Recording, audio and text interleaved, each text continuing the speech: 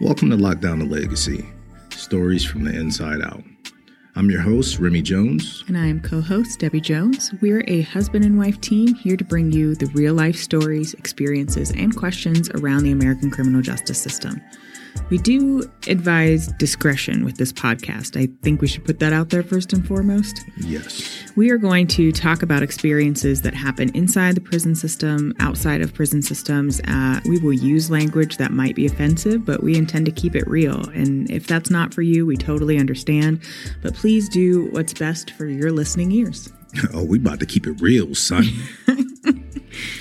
Our goal of this podcast is to share the inside realities of the American prison and criminal justice system, from pre-charges all the way to post-release, from the voices of those who've experienced it firsthand, including me. That's right. Let's get into it.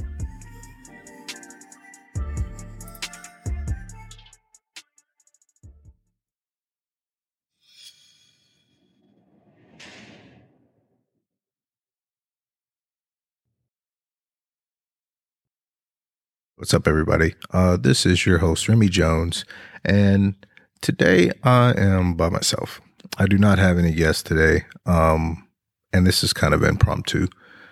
I kind of had some stuff on my mind, and it kind of made me feel bad, man. I kind of felt guilty, and so I figured I would talk about it with you guys, because it has a lot to do with the theme of the podcast. But no worries, we will be having more guests. We'll get back to the Summer Legacy series to wrap that up this coming month.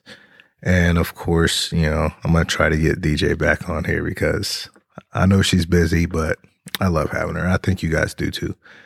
So, with all that being said, there's something that's been kind of weighing on me. And that something is that I do a lot of work, man. I do a lot of work, both on the record and off the record, and trying to help people, especially people who have been to prison before.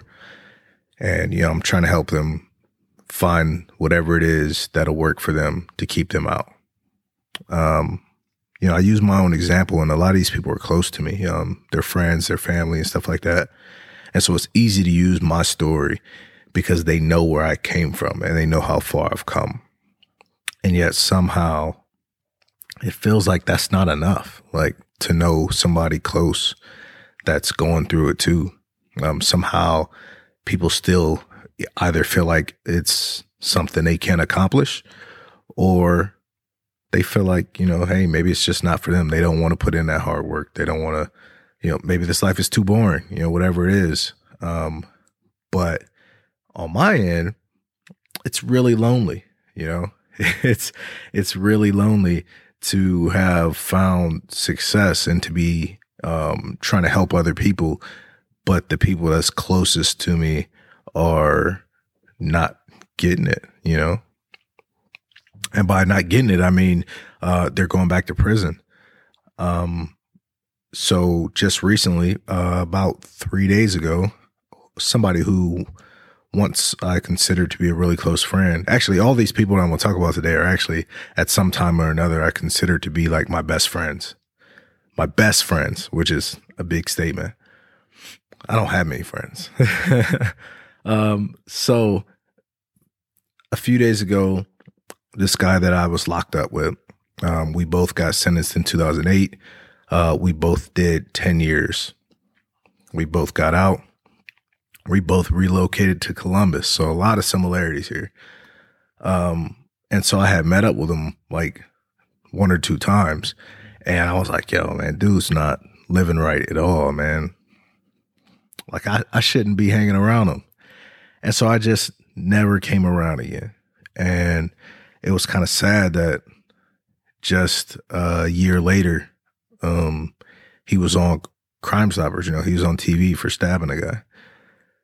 And just a few days ago, he was sentenced, and he was sentenced to 20 to 25 and a half years.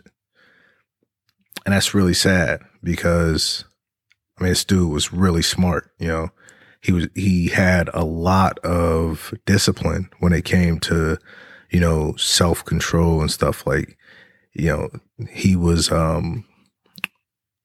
he would like fast, and he would work out like 3 times a day. Like he would read like crazy amounts of books, like dude was just, he was so smart and he had so much potential.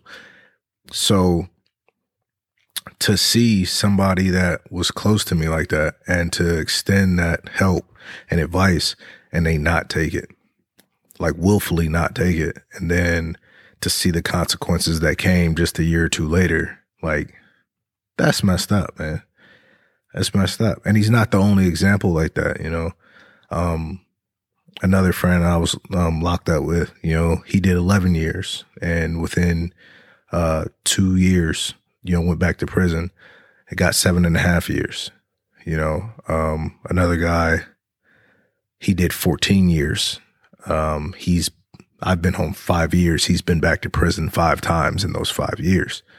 And no matter what, I'm like, yo, I can help. Like, what's up? And he's like, man, I don't want that shit.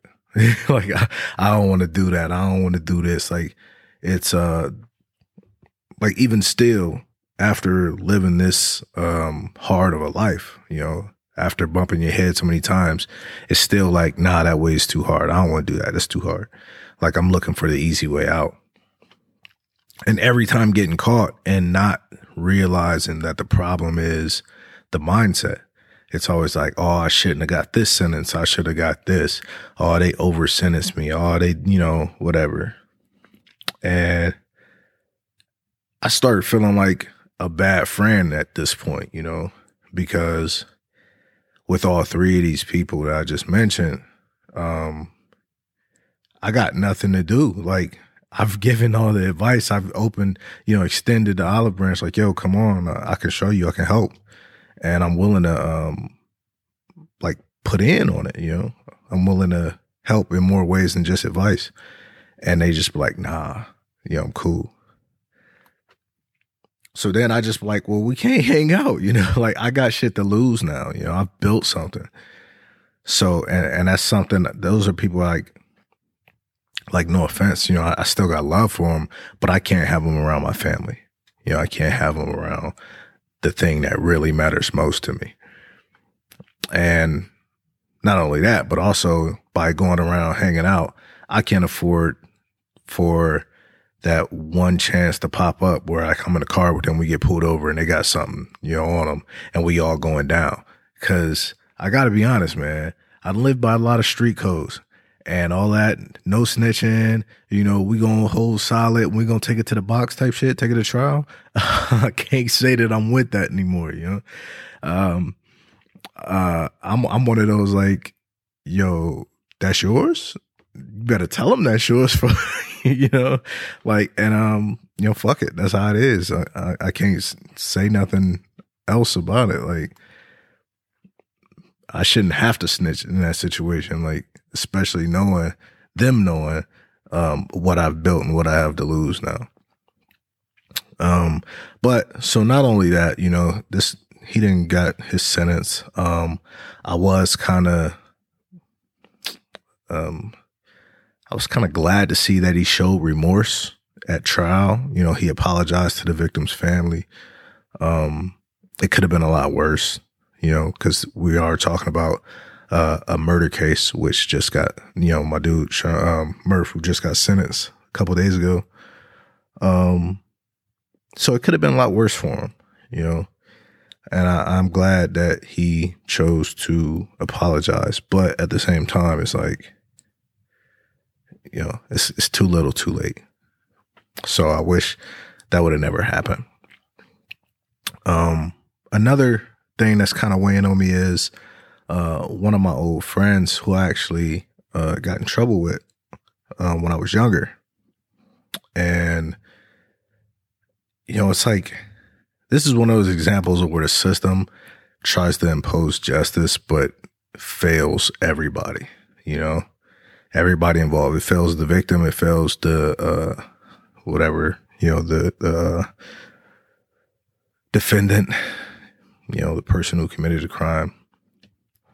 And so here, this is a story of an 18-year-old kid who, when I was 18, me and him were like almost inseparable, and we ended up committing some robberies together. And we didn't get the same judge. We didn't get listed as co-defendants or anything. And he ended up getting such a worse sentence than me. But at the same time, it comes in where he also didn't have the family support I had. He really didn't have anybody, you know? And so he ended up taking a plea deal, and his plea deal was actually better than mine originally. But then, you know, they came and was like, hey man, we think you were involved in this too. And instead of just shutting up or, you know, waiting for his lawyer, he decided to plead no contest to everything that they were accusing him of. And by doing so, it's basically the same as saying you're guilty. You're saying you're leaving yourself at the mercy of the court to, you know, impose whatever they want. And so they really fucked him around, man. Excuse my word choice. Because nobody thought of this as like a continuation of the case that had already went by. They considered it to be a second crime, you know, even though it wasn't. They considered it to be like, oh, he's a repeat violent offender, a menace or whatever, which was not the case. And so, on this second go at it, they ended up sentencing him. I don't know what it was. I think they gave him like an extra 27 years or something on top of what he already had. And so by this one court case, really, that they decided to split into two, he ended up getting like 35 years or something. It was crazy. And here I'm thinking like, man, an 18-year-old kid who commits robbery gets 35 years. I literally know people who have committed murders and gotten 15 years or 20 years, you know, and I can easily throw out some, you know, cases. I mean, heck, in the one I just said, you know, a guy commits murder and gets 20 to 25 and a half. Guy commits robbery, didn't physically harm anybody in the process, and gets 35. So, when we talk about unjust sentencing, this is a prime example. And, to make it even worse, pleading no contest in Ohio it's pretty much like pleading guilty. Like you can't appeal, you know, when you say you did it, like, you know, and there's been attempts to like, appeal it or overturn it or withdraw the plea, and they've all been denied. So at this point, you know, this all happened back in like 2008, you know, at this point, he's not even halfway finished with the sentence, you know, 15 years later, which is crazy to me. And so once again, I'm not trying to like, diminish the responsibility that anybody has to take for the crimes they committed or like downplay the severity of the crime. I mean, we were young, we were stupid, which is the case, you know, with a lot of people, and, lessons need to be taught, but the lesson here is like long gone and lost. When you take somebody that goes in at 18 or 19 and they come home and they're 5 or 6 years away from retirement age, like, what lesson did you teach anybody? What good did you do to anybody involved? And so now you put somebody in a position to where, like, I don't care what anybody says. If you go into prison at 18 and you come home in your 50s, you are not rehabilitated. You can't be. In my mind, it's like, you've stripped me of anything that I could have learned, any lesson. Because, and this is all just my opinion, you know, when I go, from my experience, when I went in my first 2 or 3 years, man, I was mad. I wasn't ready for any growth. My 4th year is like when my eyes kind of open, like, yo, I'm like, wait, still fucking up, and I can make my situation worse from in prison. So I was like, yo, I gotta start moving a little different, which is not easy to do when you don't have examples and the system's not really there to point you in the right direction and give you the opportunities.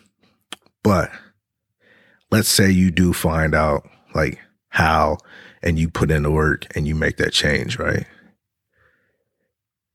You can you carry that and you implement it for what, 5, 6, 7, 10 years. After 10 years, you're just mad again, all over again. Like, man, fuck them. Like, why don't I get a chance? You see people coming in, going home, coming in, going home, coming in, going home. And in prison, everybody compares cases, you know. Oh, what you in here for? What you in here for?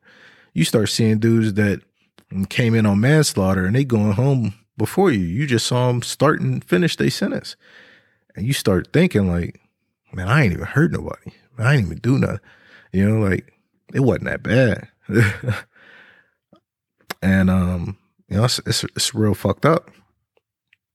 And, it's hard, like, being out here and having had some attachment to all of these people, man. Having seen people go to prison, leave prison, not really get the lesson involved and go back, you know, and then come home and go back. And come home and go back and constantly reaching out like, yo, I can help, but they don't. And then to see people that won't get their chance, you know, or their chance is so far away and there's nothing really I can do to change that. That's hard, you know. It's like being in this situation here, like trying to help people, but knowing that there's some people that just is out of my power to help. Like, that's hard. And I guess it's one of those things that's like, that's when you got to kind of think of it as a business. Like, you can't serve everybody, which once again is hard because I know these people. I know their stories. I know the situations that got them where they are. And so, I don't know. That's something that's really been weighing on me. And it's really it's kind of a lonely life, man, to be like, these are people I grew up with, or these are people that, you know, I was really close to at some time or another. And I would really love for us to like all come together, take these opportunities, put in the hard work and make more opportunities, not only for ourselves, but for other people, because collectively, I mean, hell, I got a pretty compelling story myself, but collectively, like, we got a hell of a story, you know? Which is why I wanted to do the Legacy series, is because, like, yeah, it's impressive when somebody does it on their own, you know, but when you start highlighting all these stories together of people who have been at the bottom, people that were the worst of the worst, people that committed some, like, really, you know, whether they were caught for it or not, like, committed some really fucked up acts, and to see them all come together and change and succeed and promote positivity and instill that in other people coming behind them, like, collectively, that's amazing. That's something that can't be ignored, you know? So it really kind of pains me to be like, man, these dudes have so much potential. And in their stories, they have so much potential to impact people. And yet, you know, they got to go the hard way. Like, I love Warren to death, man. And he, believe me, is more deserving than anybody to be out here. And I'm just glad that he is still taking it upon himself to impact people positively from behind bars. And so, of course, I'm going to do everything that I can to help him do that. And there's many other people that I wish I could, but I can't, you know. But really, that's really all I wanted to talk about, man. It's because I remember, you know, one of the things that I could never do is forget what it feels like to be behind bars. That's one thing I would never allow myself to do, because I feel like for some people it is easy when they find success to forget where they came from, you know.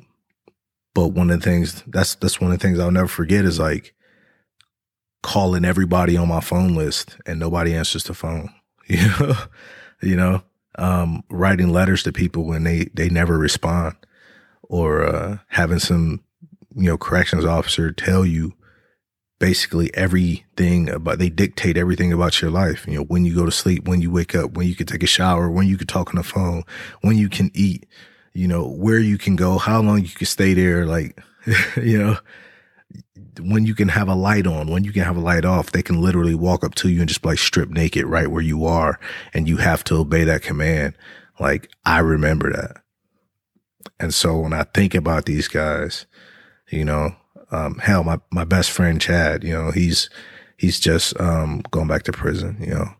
When I think about these guys, I'm like, that's fucked up, especially once we got out and we had like good times. Me and Sherm ride motorcycles up in Cleveland, me and Chad out here, like to know that they're back in there, like that's not living, and, like I know their families, I know their passions, and I don't know. I'm kind of just really rambling here. Like this was not really planned. But I know what they're capable of, and I'm seeing them back in there, and I can't do nothing about it. So anyway, I'm gonna cut this short, man. This is just gonna be something that's like hot and quick, man. This is something though that I would love to hear back from my listeners, man. Like, shoot me an email, shoot me a comment on Facebook, whatever. Like, if you got somebody that you know of, like recidivism is a real thing. It's a real problem. And it's not always one of those like, people are addicted to drugs or people just don't give a fuck. It's really like sometimes people get in their mind that those options aren't available for them, even though they see them right in front of their face. Like, yeah, but that'll never work for me. So I don't know if you're one of those people that have been kind of like struggling, or if you're one of those people who know somebody and they're struggling, like write in.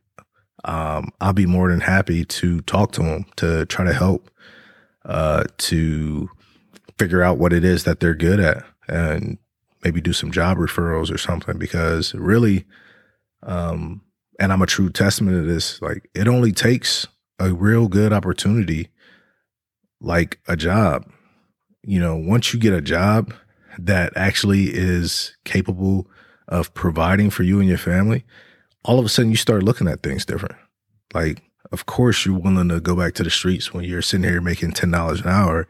And at the end of the week, you got $300. Like, like, yeah, I might go back to the street. But really, if like somebody gives you that opportunity where you can make good money, stable money, and not have to look over your shoulders, all of a sudden you start looking at shit different, So if you guys know somebody, or if you just got a story, like, whatever, like drop a line, man. I'd love to hear from you, especially since like, I'm kind of down right now. So this really might, help lift my spirits a little bit, So, that's pretty much it, man. I don't want to keep you guys too long. Next week I will have the regular episode. So I'm sorry if you were expecting that and this is a disappointment, but, I just really kind of wanted to talk about that. Like,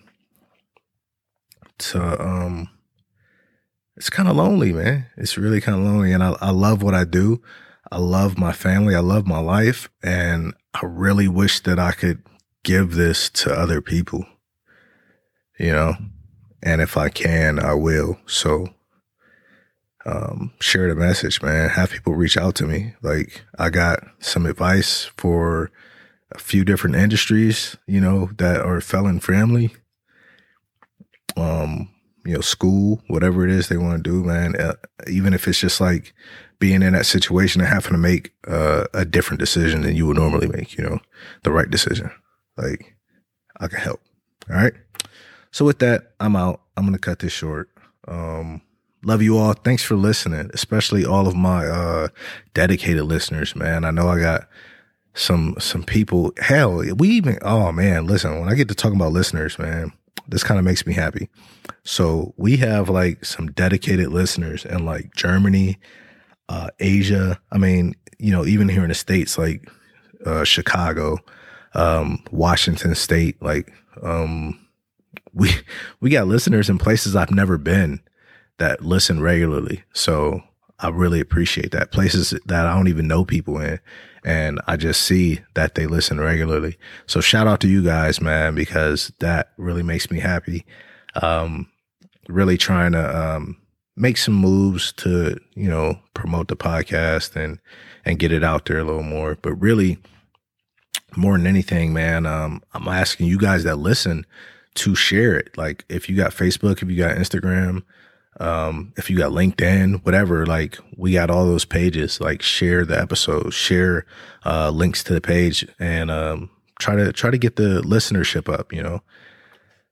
It's doing good. It's got some good organic growth, and I'm really happy about that. I'm proud of that, and just trying to keep it going. If you guys got any ideas, like suggestions, please let me know. I'm all open. I'm not trying to go at it alone, but I do try to spot some opportunities and implement them where I can. All right. So once again, for the third time, with that, I'm out. Peace.